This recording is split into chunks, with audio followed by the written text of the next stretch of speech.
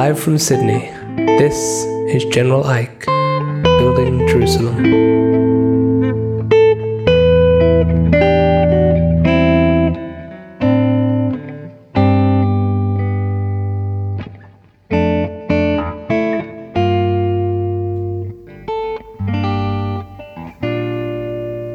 Our guest today is Ros Ben Moshe. Ros is the Director of LaughLife Wellbeing, an organization that provides workshops and coaching on resilience and positivity in the face of adversity. Her first book, Laughing at Cancer, is about her own struggle overcoming cancer. Ros, it's a pleasure to have you on the show. It's a pleasure to be on it, Ike. Before your diagnosis, you were lecturing at La Trobe on health promotion and public health. What was life like for you then?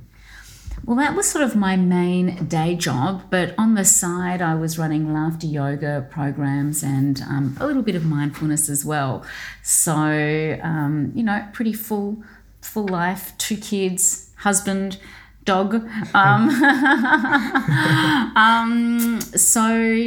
That's sort of where I was at. And had you worked with other people before who themselves were struggling with cancer or similar things? In running laughter yoga programs, I had run some for people, support groups for people with cancer or who have had cancer, but it was certainly not a focus of mine, and it wasn't an area that I particularly wanted to be in either. Right. I suppose most of my work at that time in the laughter space was around more community health or aged care. And I also used to run programs for my students, which was a lot of fun, and do a little bit of research around some of the therapeutic health benefits of laughter. So when it came to students, it was in terms of how it affected them before, in terms of preparation for exams, anxiety levels, stress, ability to sleep. Mm-hmm. And I was also involved in preparing other research projects around laughter I see. So it was that you were using those sorts of tools that you ended up bringing into your struggle with cancer to address. Let's not call it a struggle. It wasn't a struggle? No. Okay. I think would you call it? It's just something you face. It's not a struggle indicates, one of the things that sort of came out of my experience with the bowel cancer was really focusing in on the language that we use. Mm-hmm. So words harm, words heal. What is the most empowering language we can use when sort of in the midst of adversity, whether that's through ill health, relationships, whatever? Something about struggle, it doesn't sound like a very empowering word. So and talking about empowering, one of the things, the first thing that I suppose I was hit by when I did get the cancer diagnosis was other people's reactions to that, and they were a bit mismatched perhaps to mine. So the immediate thing was, that I had the big C. Well, I was not happy about that terminology. As far as I was concerned, and I had my fingers crossed, it was going to be, that it was a malignant polyp in the rectum, and it was very contained, it was very specific, and therefore the little c enabled the rest of me to be in a state of health, and that is a much more empowering way to face any form of challenge or illness. So, to highlight the wellness as opposed to the illness. Mm. So the mantra, for example, during that time was I let doctors take charge of the illness, but I took charge of my wellness. And I knew that they were the experts in the illness, but I had to empower myself to be the expert in wellness. Oh, that's amazing. So your conception at the time, instead of thinking of like, oh, now this is what I am, I'm a cancer patient. It was like, no, there is a cancer, and it's this small contained thing that we're fighting. Yes. And then the rest of me is still me. Correct. That's okay. And I think that's really helpful also in terms of interactions with other people. Often, people who have any sort of form of diagnosis, the focus is on that, and all of a sudden them as a person is relegated to secondary. And it's very frustrating because you just want your interactions to be the same, and sure, you wish that you could sort of, get an eraser and sort of, rub out this particular big thing, but sometimes it's, just to have that normalcy is actually really important for one's well-being. It's really interesting. I found like a similar sort of phenomenon, obviously not to the same degree perhaps, but there's a tendency in all sorts of spheres of life, from like the most mundane up, to sort of interact with people who are in a certain role, and then to see them as the role. Yes. Like walking into Starbucks and seeing the barista as a barista rather than a person who happens to be paying the bills right now by serving you coffee. Yes, that's a very good point. And I also liken it in terms of, to say it's a much sort of, I think, nicer thing to say, somebody who has a disability as opposed to being disabled. It's sort of, or someone who has diabetes as opposed to being diabetic. Again, it's focusing on the whole person, as opposed to whatever, the barista, the diabetes, the disability. So yeah, and I mean, some people might think it's semantics, but it's far deeper than that. Yeah, well, the language you use frames the way we see the world. That's right. That's right. Okay, so I want to keep this sort of in mind while we keep talking, because this is fascinating to me, and it sounds like you've thought about this at a really deep level for a long time. Yes. This let's go back. Like, do you remember, if you're comfortable talking about it, the day when you got the diagnosis and how you reacted versus other people? Sure. I think that those sorts of days are never days that one forgets. Right. So it was a interesting situation in that I'd had some digestive issues, and sort of a year or two before that, I'd had a Giardia parasite that we assume I must have got from a family holiday in Thailand. So the side of sort of, some mucus or blood in my stool, it wasn't like particularly alarming, but my GP sent me along for a gastroscopy and colonoscopy, which I had. And then I sort of woke up from the anaesthesia, and the gastroenterologist, said to me, "You're one lucky lady. We've just removed a polyp from your bowel, but, everything's fine. Don't need to see you again. See you later." So I went back to my life. Had a colonoscopy. It wasn't the most pleasant thing, but wasn't the worst thing in the world. And then 4 or 5 days later, that phone call that really no one expects to receive, that basically this polyp wasn't in fact a benign one. It was a rather nasty one, and that in addition to that, there were some of the cancerous cells outside that polyp. So I was left with, I was told that, I would therefore need to be referred to a colorectal specialist to discuss what the next steps were. So, I suppose it's a bit of a cliched thing to say, that the rug was ripped out rudely from under your feet, but that's what it really felt like. It's all of a sudden like, well, how did this happen? Now what happens? And ironically, it was on my 43rd birthday that I had the scheduled meeting with the colorectal specialist, and it really was a birthday gift.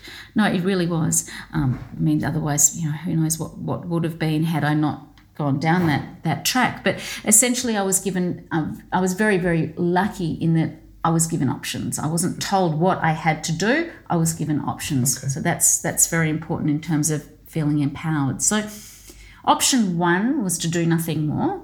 And the polyp had been removed, and essentially I could walk around for the rest of my life, hoping that was it. Option 2 was to do a partial bowel resection. So that would be to remove more of the bowel to sort of ensure that, there's a much greater chance that, the cancer hadn't spread. But in all of the advancements of medical technology, hard to believe, Ike, but true. In that particular part of your body, the only way to assess the lymph nodes to actually test whether the cancer has gone outside of those bowel walls is to do a full bowel resection. So that is quite a major operation. And depending on where you may have a cancerous sort of growth in your bowel, depends on whether you need a ileostomy, like a bag, or a colostomy that you sort of have, that you wear on the outside. So I was basically told that, if I had a full bowel resection, in order to enable healing, I would need, in all probability, a temporary ileostomy to enable better healing of the bowel. So with 2 children, aged 12 and 15, and a life ahead that I very much wanted to lead, I opted for the full bowel resection. And thankfully the operation went well, and we found out that the cancer hadn't spread. So I didn't need any subsequent treatment other than that. And then 4 months after that the bowel resection, then the bowel was reconnected.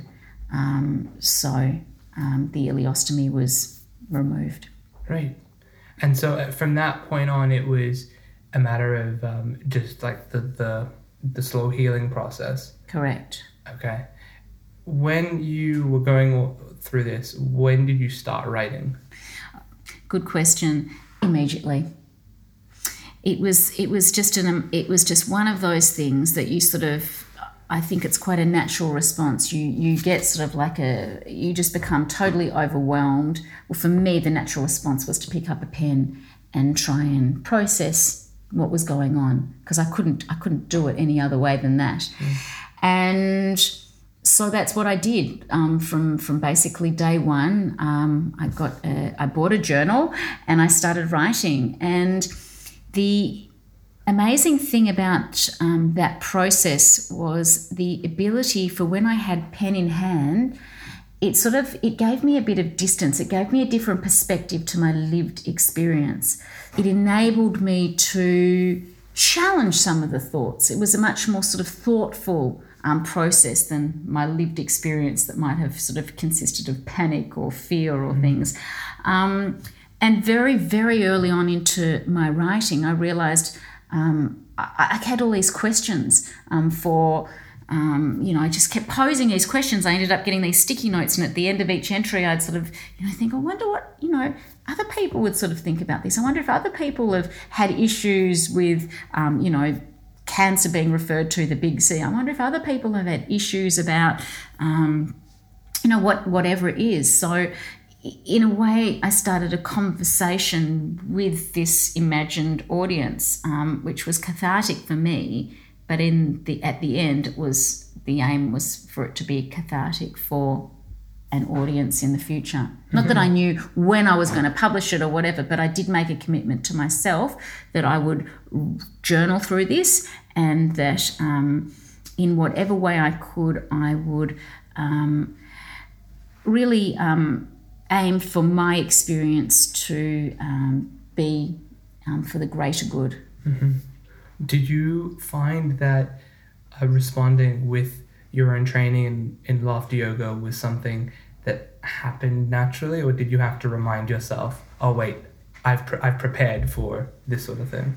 Yeah, it's see, this is the thing, these lessons in life, hey? I'd been very good about preaching about laughter being the best medicine, and there's something very powerful and quite extraordinary about any form of abdominal surgery, or if you've had a cesarean section, not that you're going to have had one, is that you physically cannot laugh for a period of weeks afterwards. Really? Because it is so painful. So here was something that I'd taken for granted my whole life, and essentially it was taken away from me for about 5 or so weeks. I couldn't laugh even if I wanted to. The interesting thing is that I very much felt that laughter was part of this whole journey. From the very onset, there was one thing that stood out. Months prior to my getting the diagnosis, I'd been booked for a ladies' lingerie laughter party. Okay. And I just, it was for a corporate event, and I was really excited. I thought, yes, corporate person, event. This is going to be loads and loads of fun. And as it transpired, this particular event was booked 3 days before my major surgery. So I didn't know what what they were going to find from the major surgery or anything. And the last thing in the world I felt like or wanted to do was laugh. It's like, you must be joking, I think, God's got a good sense of humour that I was given a laughter session to run a few days before surgery. And I went into the session feeling like, I was sort of weighed down by a ton of, lead, bricks. And I'd explain the health benefits of laughter to these people, but basically my head and my heart was elsewhere. But then when we actually started to do the laughter session, and after the laughter session, I thought, wow, actually, this is the first time since I was given the diagnosis that I am feeling a little bit lighter and brighter. And honestly, it helped me psychologically prepare for that surgery. I was that much more prepared and less encumbered by the enormity of it. And so, as I say, I couldn't laugh after the operation, even if I wanted to, which I didn't especially want to. So there was that sort of first example of forced laughter. And then after surgery, I knew intuitively that laughter would be a great thing, but I physically couldn't do it. So I started to look at different ways that I could sort of get that sort of endorphin, those happy hormones effect. So I became quite an advocate of smiling mindfulness. So smiling and laughter, they're similar. Smiling doesn't have the aerobic component and all that, but essentially it is an amazing way to change your physiology. And it wasn't just about keeping the smile on my face. It was about sitting with this smile and essentially letting this smile travel down, especially into the areas like, where I'd had the surgery. And I found it very, very therapeutic to do. And one of the things about laughter is that it releases endorphins, as does smiling. And endorphins are our body's endogenous morphine. They're one of our body's, pain management system. So when you can tap into your endorphins, you're actually tapping into your body's pain management system. And when you are in that moment of whether you're smiling or laughing or any sort of form of positive type of response, necessarily you can't be in a negative state of mind. And that's really important because you can change the way that you feel just by placing a smile on your face. So if you have got fear and if you have got, sadness, you can actually trigger an endorphin response through just a smile or a laugh or thinking about things that you're grateful for, rather than, getting sort of swept up into that world of all of those F words, the fear, the frustration, so. I remember in undergraduate psychology, they talked to us about biofeedback, the idea that just the smiling itself sort of sends messages to the brain. Well, I guess we're in a good mood. Time to release the endorphins. That's exactly right. It feels like, based on your description just now, of your body's endogenous morphine systems, it's like I have this conceptions and frameworks. It seems like the smiling therapy and the laughter therapy is learning the phone number of your own internal drug dealer. That's so good. He's there. He gives you morphine after a run sometimes. Yeah. Why not I do like that line. I might have to borrow it, Ian. You're welcome. But you're absolutely right, because we're tapping into those neurotransmitters, and they are a really potent form of our, I suppose, that those happy hormones. And the important thing about what you've said is essentially it's not leaving these things to chance, because the reality is that if you have been given a cancer diagnosis, if you have been given any sort of form of bad health diagnosis, or if you're going through any form of adversity, you've just been fired from your job or going through a divorce or whatever, stuff happens. The last thing in the world you want to feel like doing, the last natural response would be to smile or to laugh. Like, are you crazy? People would think you were. But that's during those times, those are the times we especially need to. And we can't leave it to chance. We create those opportunities to trick our body, because and why we do that is because the body doesn't like to feel stressed, but it gets so used to it, it doesn't know what to do about it. The body actually likes to sort of feel the effects of, the laughter, the smiling, those endorphins. And so the more we bring a conscious level of awareness and choice to choosing to smile and laugh more, the more it becomes natural, the more we rewire our brain that way. And we just naturally create a more positive environment where well-being can flourish. When you go through these sorts of exercises, is there a concern for the what would you say? Like there's this natural conflict. I think it's with me and with a lot of people about exercises like this, where part of you is like, smile first and then your body will get the message, versus like a sort of, is smiling sincere in that moment, and doesn't your body know that you're trying to trick it? Is there like a way that you line up, as it were, the internal with the external? Yes. I think smiling, or any sort of form of strategy that I sort of talk about, if you choose to do it with the right intention, if you're just taking smiling or laughter, your body cannot think. Your body only feels. Okay? So as long as you're doing it willingly, there actually isn't a difference. If you've got resistance, if you've got inner resistance, and that comes, then that may impact on the sort of release of endorphins or the impact. But there are other strategies. Like I don't think that anybody should do anything if it doesn't feel right to them.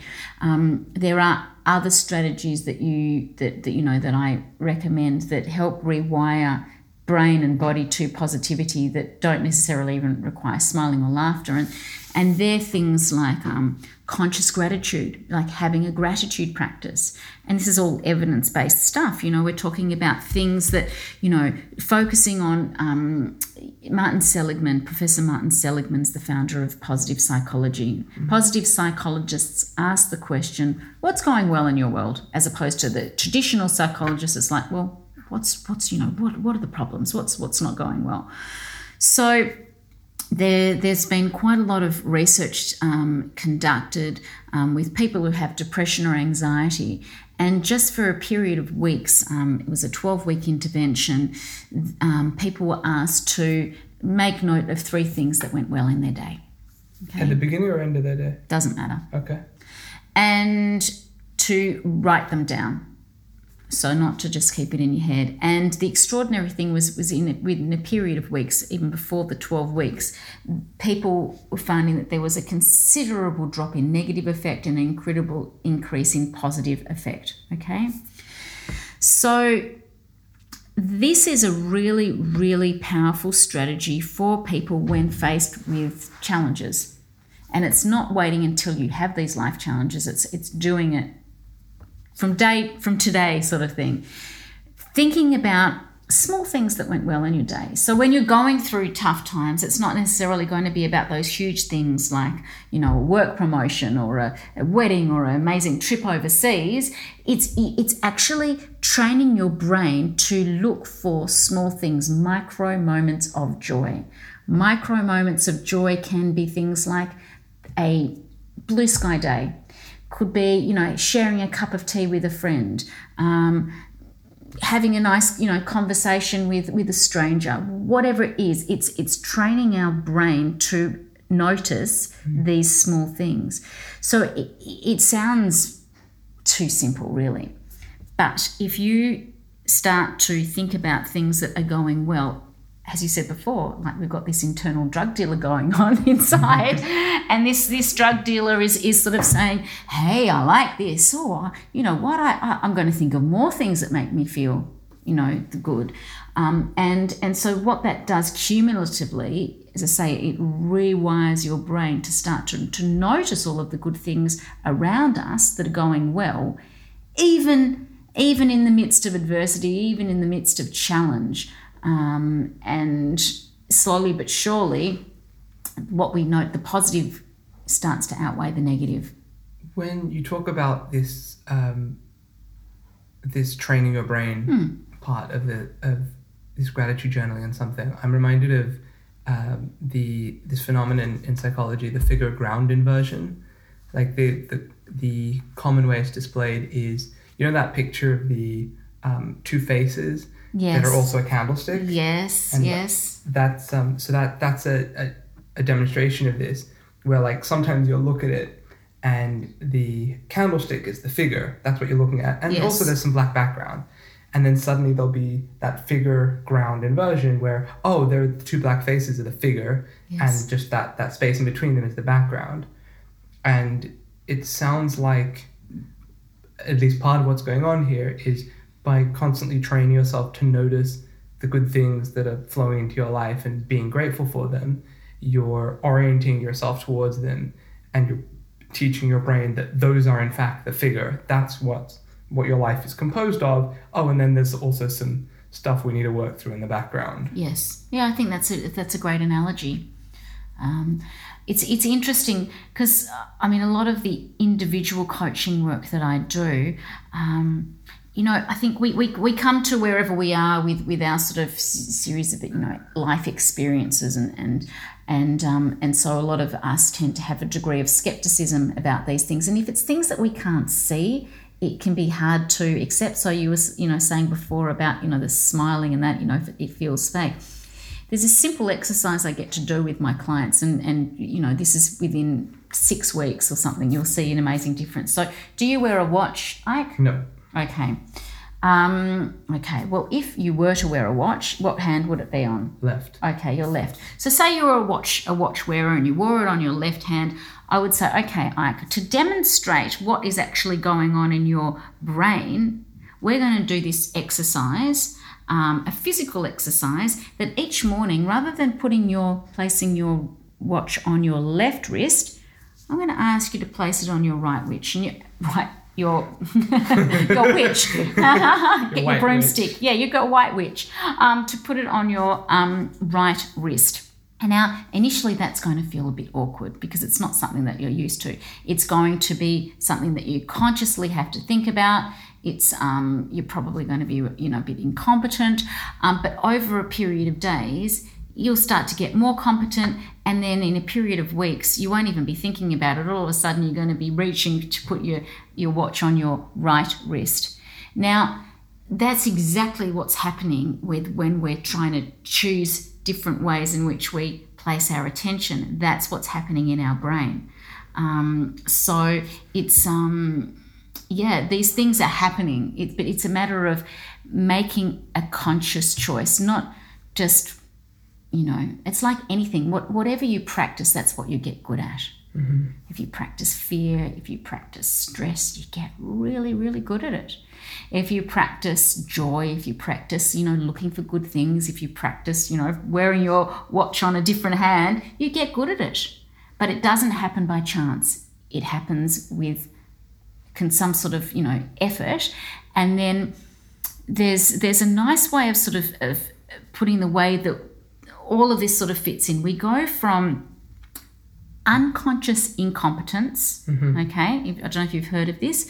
So unconscious incompetence to conscious incompetence to conscious competence to unconscious competence. So it's a 4-phase thing. So necessarily it's not going to be that you're going to wake up the next morning and you're going to be a different person. It's not like I woke up you know, one day and all of a sudden I was a different person. It's just slowly but surely nudging, you know, in the right direction. Right. And at first, like you're training yourself to notice all the parts of you or the parts of your life that aren't in accordance with this thing you said. That's the transition from unconscious incompetence to conscious incompetence. Yes, unconscious competence. I don't know that I'm doing anything wrong. Through to, oh wow, look at all the things I'm doing wrong. And it's about growing our awareness. Right. And that's where the mindfulness comes in. mindfulness isn't like necessarily just a 5 or 10 minute practice. Mindfulness is a whole approach that we have to use in our life. Did you find that there was a point when you were fighting the little C? Is fight a word we use? I don't particularly like it. But what's the word that you like? I was dealing with it, facing it. I don't know. I've got a whole chapter in my book about the language of cancer. It's one of these conditions that tends to attract a warmongering language, and for some people that might be okay, but essentially it's not something that people choose to fight, and then there's they fought the battle, they lost the battle. There's a lot of guilt there. I find it quite problematic. But what sort of framing do you prefer? Well, for example, okay, so I chose little c instead of big C. I really don't like the term cancer survivor. I'll take cancer thriver any day. And yeah, those sorts of things. I sort of hunched at that when I was doing the intro at the top. I was like, I probably shouldn't say cancer survivor. I don't think that would go down well. So I'm glad to hear that.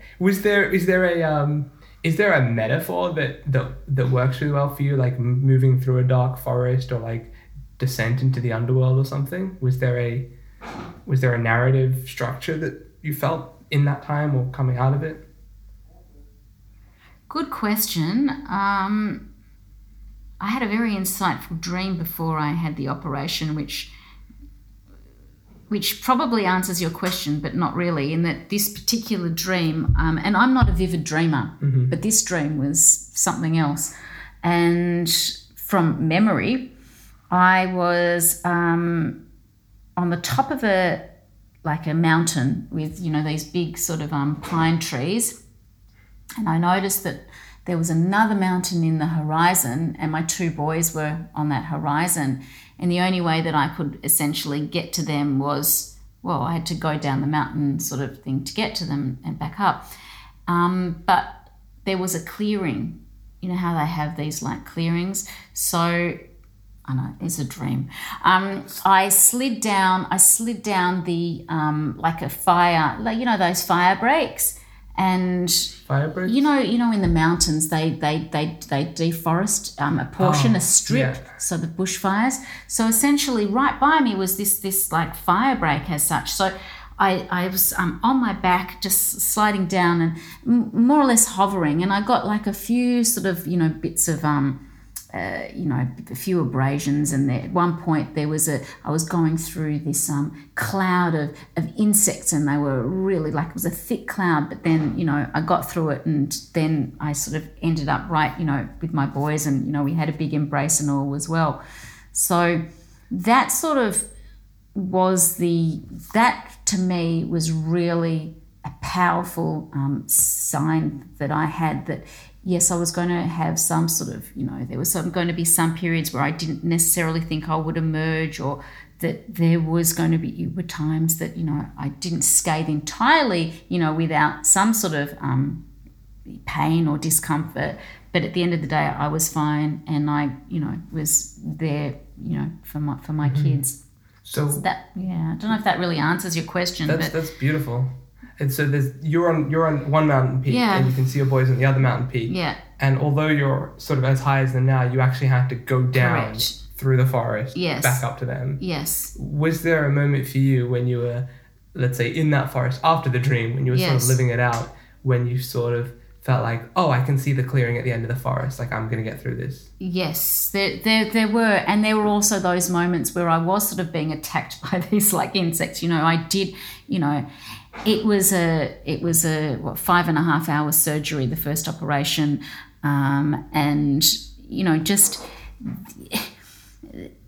it's a big operation, and then you're left with this stoma. So there's things just happen. It's like you have like a life-changing event like this, and it's not like it's life as you know it doesn't exist anymore. It's a new direction, and there's things that happen that challenge you and are difficult to go through. But when you have that sort of knowledge that you just have to believe it, that everything will work out in the end. You just can deal with whatever comes your way.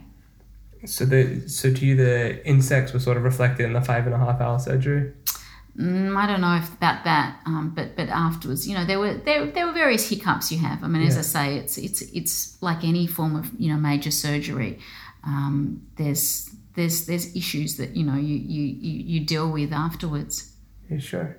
When did you realize that what you wanted to do afterwards was different to what you were doing before? So essentially, probably during that year, that sort of year of the surgeries and recovery, interestingly enough, the day that I got the initial diagnosis, and then I was sent to have a CAT scan to just to see if there was any evidence that the cancer may have spread. That exact same day, I was offered a tenured position, a teaching position at La Trobe University. Wow. So that was a lovely sign to get. But during that year, I quite don't know how I did it now, but I sort of went back to teaching sort of within a few months, and it was very draining.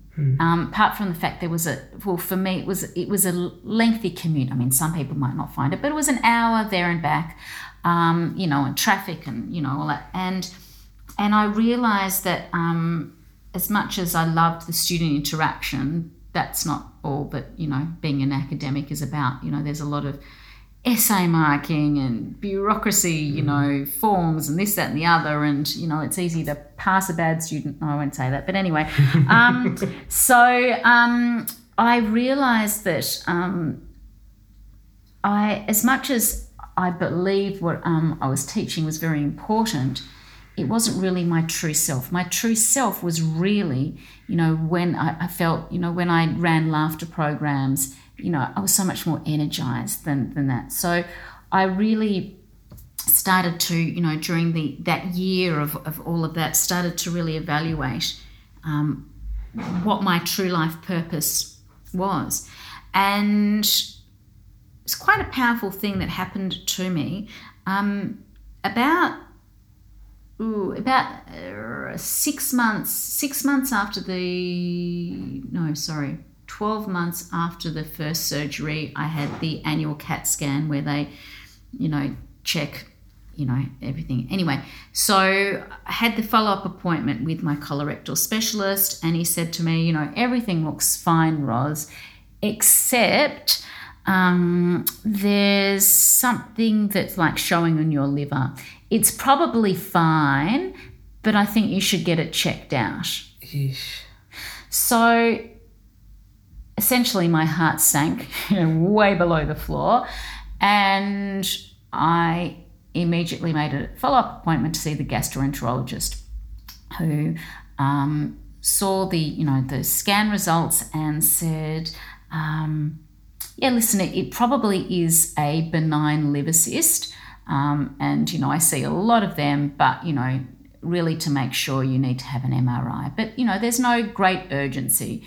So I decided that I didn't want to have to deal with this. I prepared myself so strong, for the first surgery, etc. And I'd heard those words before from his lips before. It should be fine, but probably nothing. Yeah, probably nothing.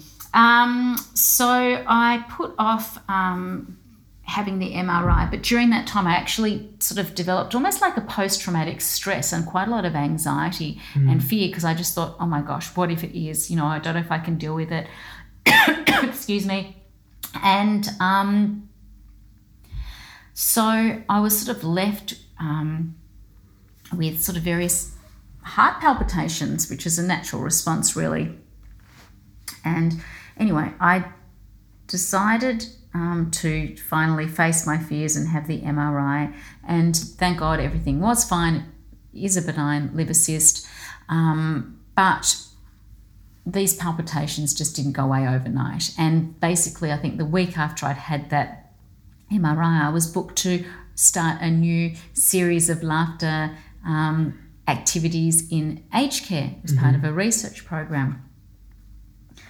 And I thought I should be responsible and go see my GP and tell them that I've been having these issues. And so once again, the GP said, probably fine, but listen, why don't you, we'll just fit you with a heart monitor for 24 hours just to make sure. So of course that happened to be the 24 hours that I was booked to go to the aged care. So I dressed up in a collar high so that nobody could see that these like cords, the wires. And I conduct this laughter session for these old people. And honestly, I think I felt twice the age of these people. And oh my goodness. Anyway, so then I ran. A really, really bizarre undercover police agent farce. Exactly. Like you're wearing a wire and you teach the old people to laugh. Yeah, exactly. Okay. But once again, definitely felt better after the session. And anyway, got the heart, returned the heart monitor, and there was no evidence of any anything nasty. And the next day, I actually was booked for another session for this private school in Melbourne, private girls' school, to run a session with 100 or so girls. Okay. So it's quite a lot of people, and with laughter, it's very contagious, and you really have to sort of like try and Are you allowed to laugh at this point, or are you still not allowed to laugh? I'm allowed to laugh, but in order to facilitate groups, especially if it's laughter, you can't. I don't have a strong enough voice to be able to command 100 excitable girls. So when I arrived at the venue, I said, "Is it possible to get hands-free mic?" And if they, yeah, of course, and they'd expected to. So they had their person present me with this thing, and he says, "Listen, here is the hands-free system. Do you mind? We need to wire you up." So literally 24 hours after I'd had the heart monitor, I get wired up for a sound system, and it was like the world just sort of like stopped still. The heavens sort of opened up, and this booming voice sort of came down and said, "Ros, it's quite simple. You continue the way that you've been doing. You can have a day like yesterday with a heart monitor and things like that, or you choose laughter and you will be supported and all will be well. You can have your sound system." And that's sort of when I really had that epiphany moment, and I said, right, that's it. I'm going to be, as soon as I can, I'm resigning from my teaching job, and I'm dedicating my life to spreading laughter and joy and positivity. Fantastic. And so now that's come forward into your into the workshops you do with LaughLife Wellbeing. Yes. With these workshops, tell me a bit about them. Essentially I tailor workshops according to whatever the group needs. So say, for example, I do quite a lot of nursing conferences. So a lot of my workshops, they will be a lot of me talking, but there will be various experiential things. So if we did a laughter wellness program, I'd talk about the health benefits of laughter and things like that, and then we would do an active laughter yoga session. Mm-hmm. If we're talking about preventing burnout, then I'll talk about various strategies like conscious gratitude, mindfulness, smiling, all those sorts of things. Or some people would just want a straight mindfulness program, so I would introduce various mindfulness techniques that people can adapt to their own needs. Or it could be, I spend a lot of time working with people, helping to reframe, challenges, to introduce some sort of lightness and positivity, helping free our brain of some of that trauma that we unconsciously or consciously carry through reframing the way that we view past events. Mm-hmm. Beautiful. And you're working currently on your second book? Yes. This one is focused on something called brownout. Yes. I don't think I've heard the phrase. No, it's not very well known, but I think it's a really appropriate term. Essentially, brownout it's actually a term borrowed from the electricity industry. So when a light flickers just before it dies, that flickering stage is known as the brownout stage. Or if you are in a particular regional area and it's like a really hot day and everybody's got the air conditionings running and this, that and the other, when the power sort of like goes in and out, and sometimes so that's also known as the brownout phase. Or when a star just before it dies, that's also the brownout phase. So the way I sort of, the way I like it is I actually like the star analogy, because I think that we all have our inner sparkle and our purpose, to shine in this world. But, things happen and it can dimmer our sparkle. So if we actually start to recognize when our sparkle is slightly dimmed, we can do something about it before we burn out. Mm-hmm.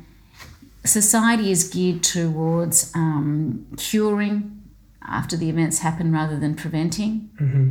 So I like to speak to people about signs, signs that indicate people may sort of be in that sort of brownout phase, so they can do something about it to stop the burnout. Cool. Do you have any tips that people could use at home on preventing burnout?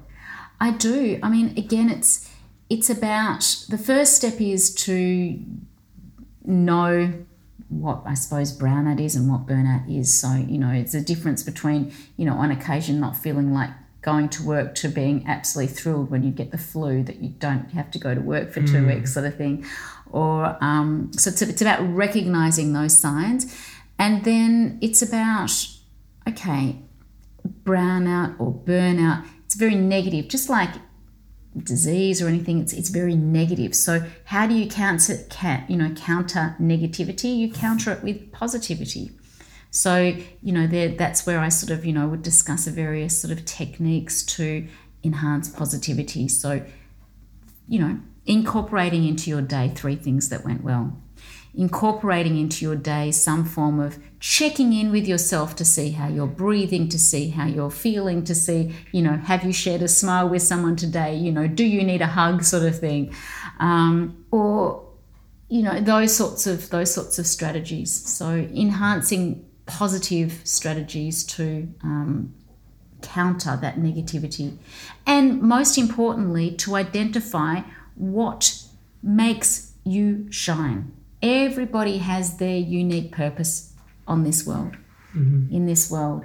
And if you're not aligned, if you don't know what your core, values are, your strengths are, and if you're not using them, how can you shine? Oh, so, there's something I do with people, and if anyone, wants to know, it's the VIA character strength survey. So it's actually assessing your signature strengths. It highlights your top signature strengths, and then you sort of get these strengths. They're not like talents, like, being able to dance or juggle. These are things like, appreciation of beauty or love of learning or curiosity. Are you using these strengths on a daily basis? If not, how can you? And, these are the sorts of things that counter burnout. Cool. We only have a few minutes left here, but something you mentioned earlier, which I found really interesting, was the idea of a smiling mindfulness exercise. Yeah. I was wondering if you'd like to spend our last few minutes here guiding us through one of these. I'd love to. And you've got a lovely smile for all these podcast listeners. Okay. I'd love to. It's one of my favourite things in the world. So just wherever you are now, unless you're driving, please don't close your eyes. If you're driving, keep your eyes open. Yes, do this at another time. So just, if you're feeling comfortable, just close your eyes wherever you are, whether you're seated or lying, and just taking some time to connect to your breath, feeling the cool air as it enters your nostrils and the slightly warmer air as you exhale. Breathing in and then out. And I'd now like you to bring attention to a smile and place a smile on your face. It might help you to think of a time in your life when you were unconditionally loved, or that everything in your world was going as well as it possibly could. And just sit with this smile on your face and note how it makes you feel. How your eyes feel, how your cheeks feel, how your lips feel. Some gratitude for this beautiful smile. Perhaps there's one word that comes to mind when you have this smile on your face. And I'd like you now to breathe this smile a little bit more deeply down into your body, so it's now residing in your heart space. And this smile is expanding in your heart space, filling it with joy and love. Inhaling this smile in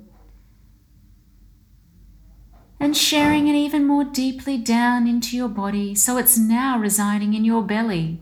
This beautiful, beautiful smile encircling your belly, helping free it of any anxieties or any fears. This smile that has travelled from your head to your heart, to your belly, breathing it in and sharing it throughout your whole body, so it's as if every cell, every tissue, every muscle, every fibre in your body is smiling, and note how it makes you feel. All those endorphins are flooding your system, and know that at any time of day, no matter what is going on in your external environment, just by placing a heartfelt smile on your face, you can change your internal environment. And perhaps there's one area of your body now that you feel you'd like to just intensify this feeling of the smile. Just send that smile to that part of the body. Let it expand and fill with joy and with love. And then when you're ready, if you just open your eyes. Thank you. Such a pleasure. You know what they say, a laugh is a smile that bursts, so you can sort of value add laughter at the end. A laugh is a smile that bursts. A laugh is a smile that bursts. Beautiful. Ros Ben Moshe, thank you so much for coming on the show. Oh, thank you so much for having me. It's been an absolute pleasure. And you.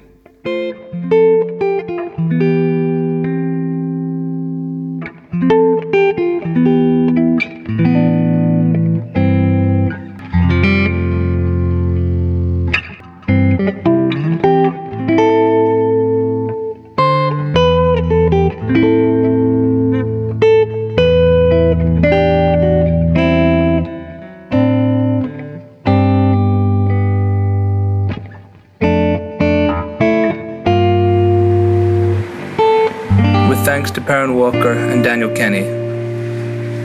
This is General Ike, Building Jerusalem.